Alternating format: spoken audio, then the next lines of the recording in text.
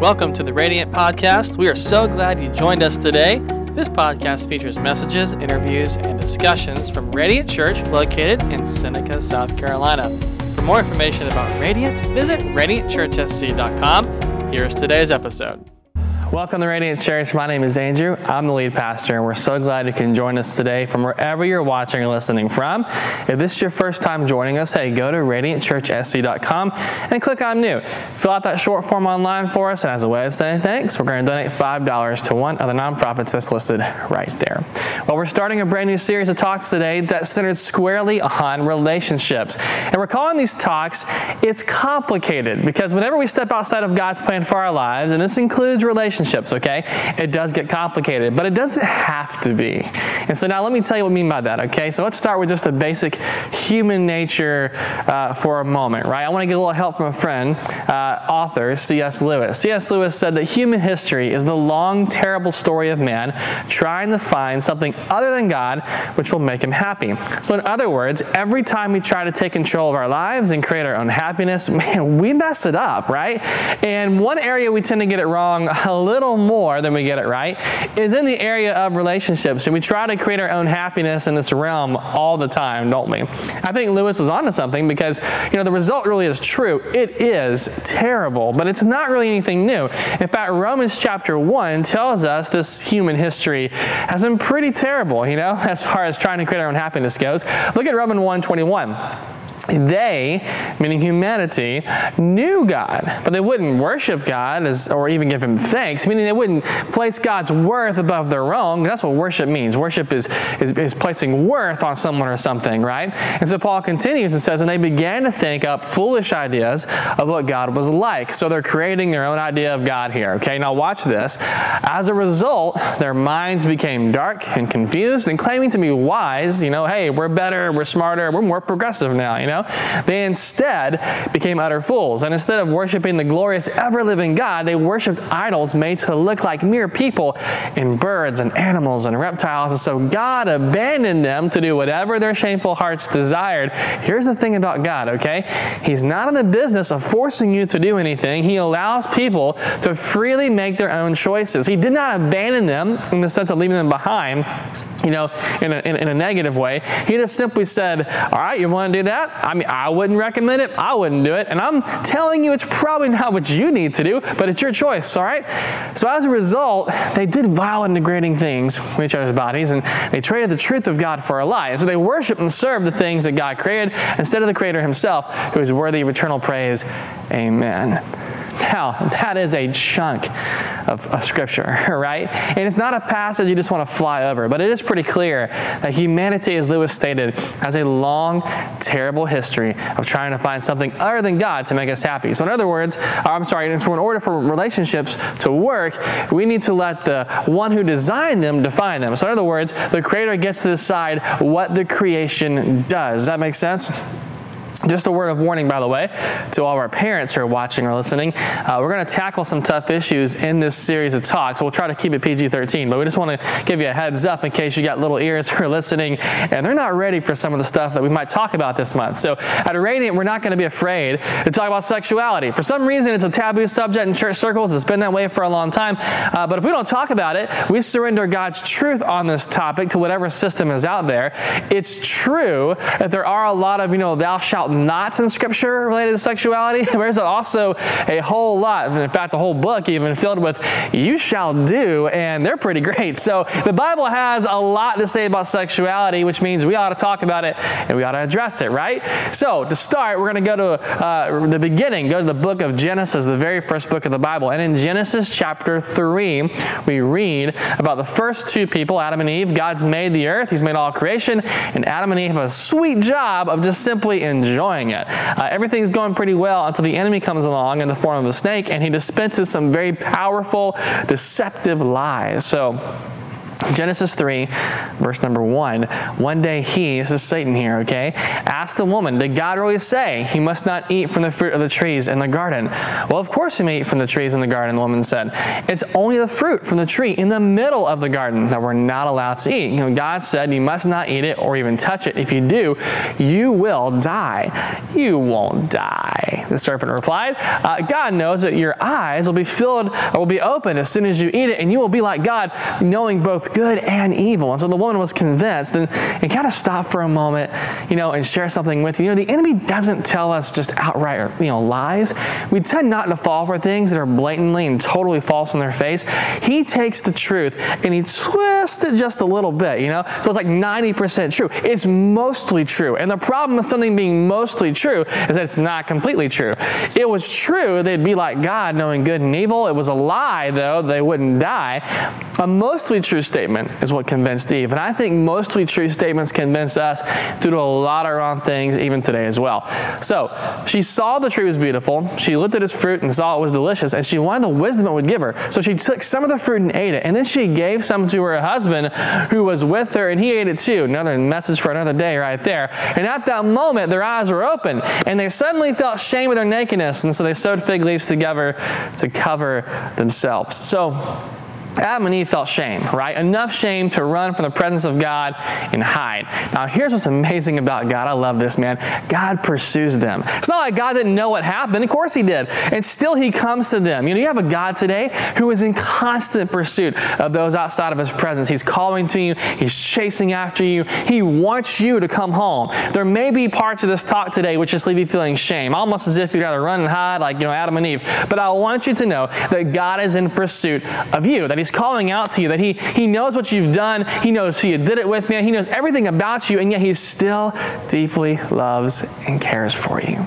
So with that said, let's break the story down a little bit here in Genesis, okay? I want you to see 5 types of lies the enemy tells Eve. And these are lies he tells us today as well, lies which make things complicated. So each lie builds upon itself in steps. And the first type of lie here is that God's word isn't true. So it sounds like this. Well, God's word's pretty unreliable, right? It's changed. The Bible is just a book of myths and legends and ethical teachings.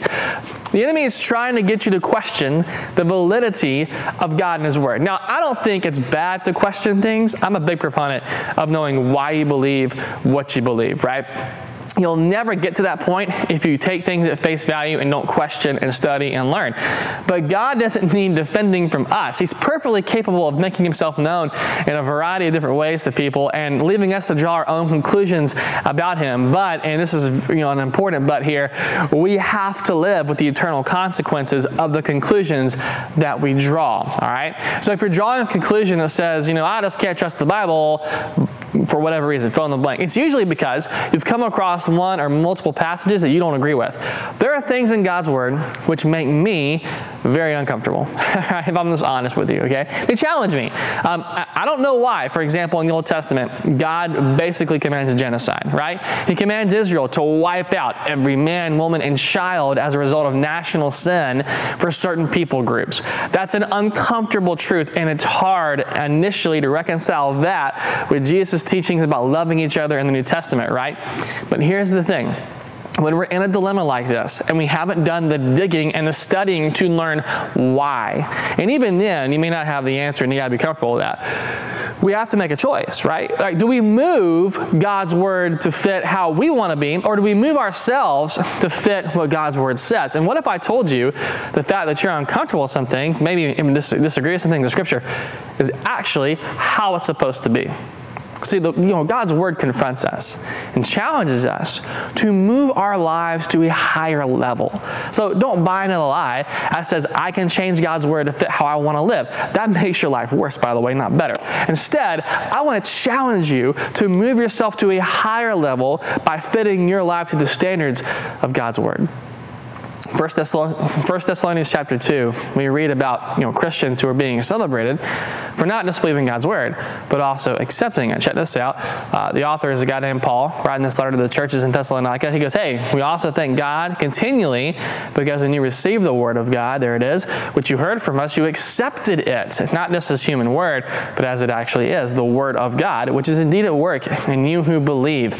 God's word works, but only if you believe it, only if you accept it, meaning you believe it and allow it to work within your life. You can't fashion God or his word into your own idea. I like this quote from a great pastor and leader named Tim Keller. He says this, if your God never disagrees with you, you must be worshiping an idealized version of yourself. And I think that's where a lot of people are today. All right? Here's the second type of lie from the enemy. Sin has no consequences. You ever had that nagging feeling that just said, this isn't really affecting anybody, right? It's just affecting me. You'll be fine. It's okay. You can do it. You can have it. Hey, go for it. You deserve it, right? Of course, Satan tells Eve, you're not going to die. It fits with the context right here, right? Speaking of fitting, this kind of lie fits into everything. It fits into marriages, finances, parenting, you name it. It's this whole idea that no one's going to know the difference and no one's going to be hurt because it's just affecting you. Well, Proverbs 14:12 gives us a sobering thought on this. 14:12 says this, there is a path before each person which seems right, but in the end, it leads to death, leads to destruction. See, we all have a tendency to go our own way, to do our own thing. And often, it's because we've bought into this lie that we'll be okay, and we can do what we want, and we'll be fine. I can have as many sexual partners as I like. I'm fine. It's casual. We're consenting. We're good. Won't hurt anybody. We're fine. God created sexuality, by the way. It's not like God looked over one day and saw Adam and Eve in the bushes and was like, oh my gosh, where did you guys come from, He created them. He created Adam and Eve. He created sex, dude. He created sex to work in the right parameters. I love a good fire. And it's wintertime. I love fires, man. There's something about a fireplace at night or a fire pit outside. Just feels good. And I don't mean just the heat. This feels good. But I really like fires. But maybe I've got a little pyrotechnic in me. I don't know. But if I start a fire, okay, without the right constraints, I'm going to find that what's enjoyable quickly gets destructive and out of control. Right? Common sense.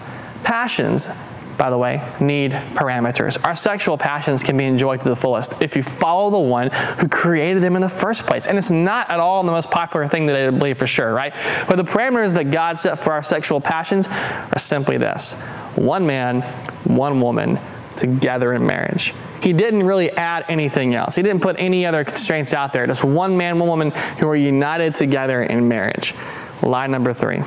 God has evil intent. The enemy tells Eve, God's not for you. He's against you. He knows you'll be just like him. And he tells us similar things here today as well, that God isn't for you. He's trying to limit your pleasure. He's holding you back. The reality is living in for immediate gratification and pleasure in the moment. It actually does feel good. If someone tells you that it doesn't, they're either lying to your face or they actually have never lived their lives like most of us have, I guess. The truth is, it is fun. It is temporary. Key word is temporary. It's short-term. It's actually trading short-term temporary gratification for long-term destructive effects. Psalm 16 speaks about the life-giving joy that we have in the presence of God, which isn't temporary. It lasts forever, for all eternity. Psalm 16:11 says this, you'll show me the way of life, granting me the joy of your presence and the pleasures of living with you forever. When you follow God's parameters, and again, that's one man, one woman together in marriage, okay? You experience sexual pleasure at a level that no person, no drug can ever create. You may not agree with that. And you might just say, well, look, if I were God, I wouldn't do this parameter thing that you're talking about because I'd say, hey, you're fine. Just however you are and how God made you to be or whatever, you're cool. Isn't that what a loving God ought to do? And I would say to you, well, no, one of the most loving things God can do is actually correct us and call us to a higher life out of our sin. Think about this for a moment. Parents, when you correct your kids, is it because you're trying to destroy their pleasure and make them miserable, or is it because there's just more for them, right? You're calling them to be better, a higher life, which isn't possible if they keep going down that wrong road. course it's the latter, right? Like you do that. And it's the same thing with God. He's calling us to a better life because he loves us, because he doesn't have evil intent. He wants what's best for us. But we really struggle hard, right, to hand our lives over to him because we buy into this fourth type of lie, which says that sin is beneficial. We believe your life will be better if you lead it. You know what's best. This is a pretty big one. You can trust your feelings and your emotions. That's my favorite. That's the way our world is right now, right? By the way, many people make decisions based on what feels right. Let me be clear. You cannot trust your feelings or emotions. You follow your faith, not your feelings. If I followed my feelings, I wouldn't be married right now.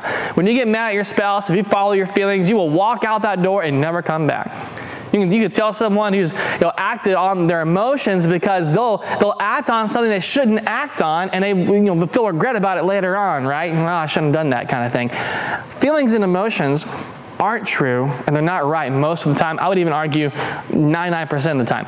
See, choices lead and feelings will follow. And you say, wait a minute, aren't we supposed to feel something towards somebody that we care about? And sure, I would say that's true, but feelings towards that person can't be the standard. If they are, your relationship's not going to last very long, because you don't always feel the same towards the person you marry, okay, or your kids, or anybody else you're in a relationship with, because feelings shift and change.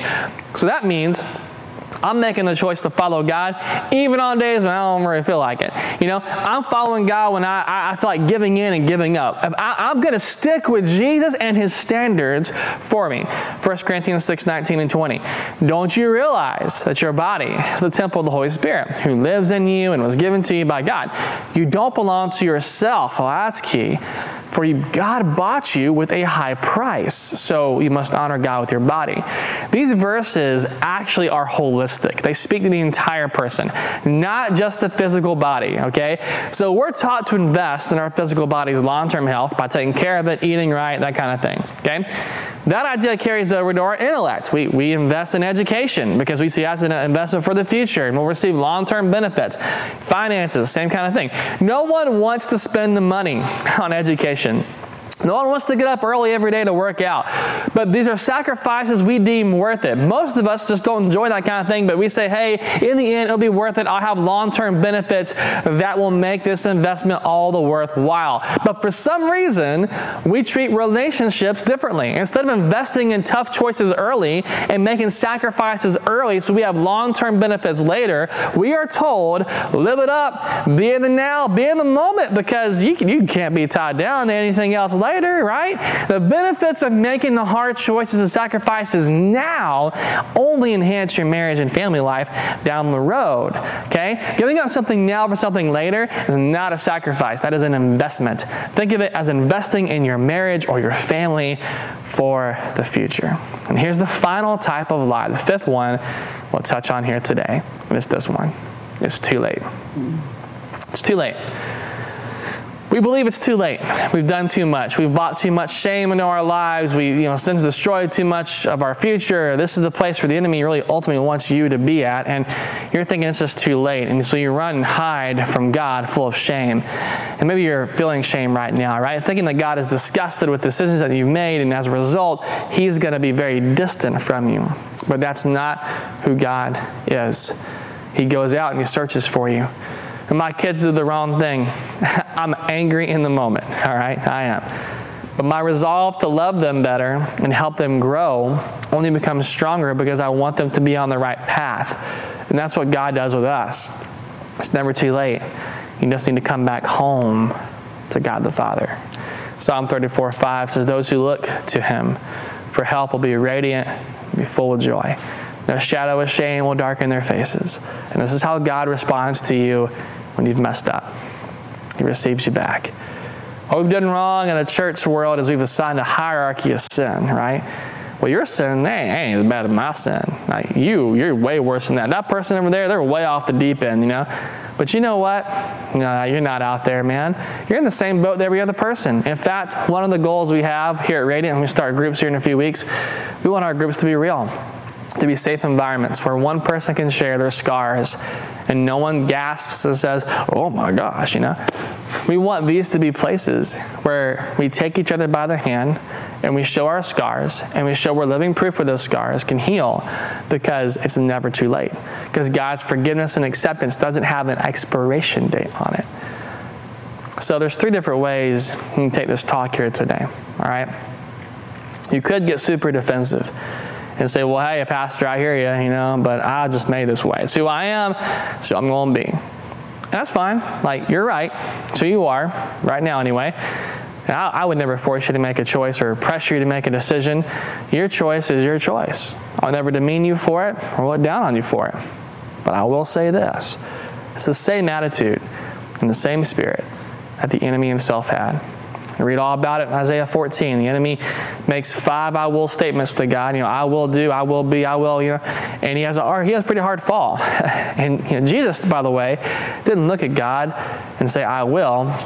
He looked at God and said, your will be done. You may not be defensive, but maybe you're remorseful, which is not a bad thing, right? You can take remorse too far and be thinking, I'm with you, Pastor, I agree with you, but it's just too late for me. That's not remorse from God. Remember, that's a lie from the enemy, who says it's too late. If you've done too much, you've been with too many people, you made that choice, just define who you are. Hey, Romans 8:1-2 tells us this, there's no condemnation for those in Christ. Why? Because the power of the Holy Spirit has freed you. We know John 3:16 pretty well. If we believe in Christ, we'll have eternal life. Okay, but John 3:17, just as important. God sent his Son into the world not to judge the world, but to save the world through him. In the Gospels, Jesus does not offer people counseling or penance for their sin. He doesn't make them go to the public square and apologize or whatever. He simply says, leave that life behind, right? Leave it behind. You got to leave your life behind as well. Third and final way you can respond, just have a repentant heart. See, repentance is simply changing the way you think. It's turning the direction of your life around. 2 Corinthians 7:10 tells us that godly sorrow leads to repentance, and there's no regret, right? But worldly sorrow, well, that lacks repentance, and it leads to destruction. Things tend to get complicated then. Repentance is a moment of pain, but unrepentance is a lifetime of pain. This is your year to get things less complicated, more full of God.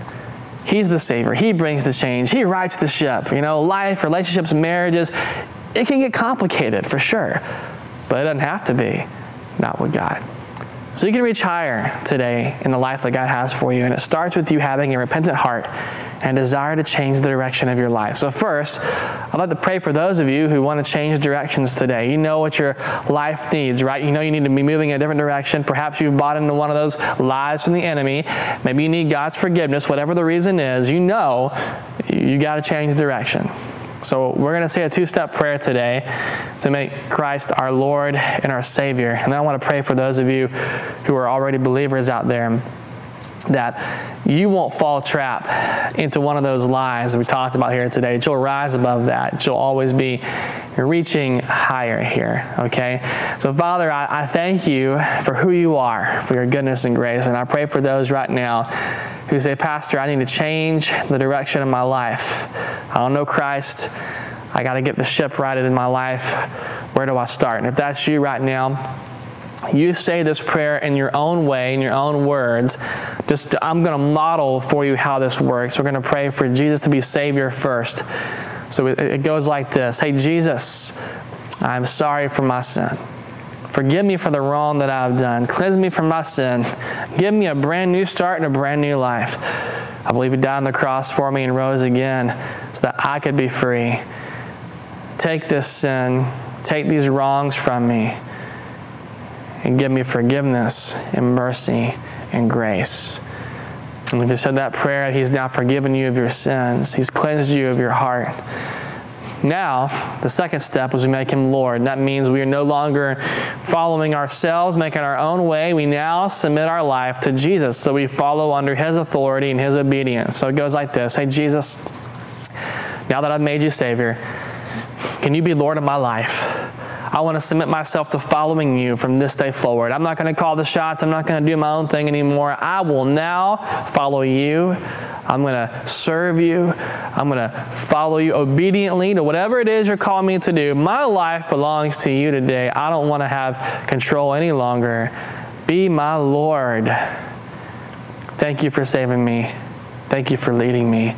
And thank you for guiding me. And if you said that prayer, you're in God's kingdom here today. Now, for those of you who are Christians, I pray, Lord, right now, for those who might be struggling, they're already believers, but they've fallen victim to one of the lies maybe we talked about today.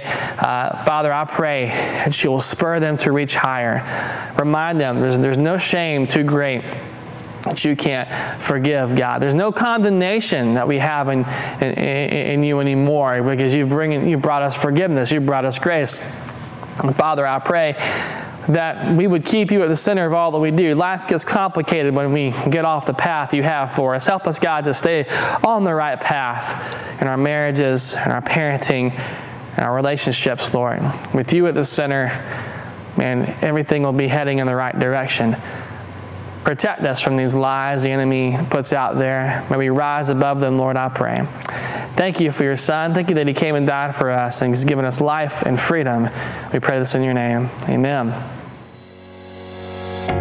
Thanks for listening. If you have any questions or would like to reach out to us, you can do so by emailing us at media@radiantchurchsc.com or visit one of our social accounts on Facebook, Instagram, or YouTube. If you like what you heard today, subscribe to our podcast so you don't miss any future episodes, and give us a 5-star rating on the podcast platform that you listen to.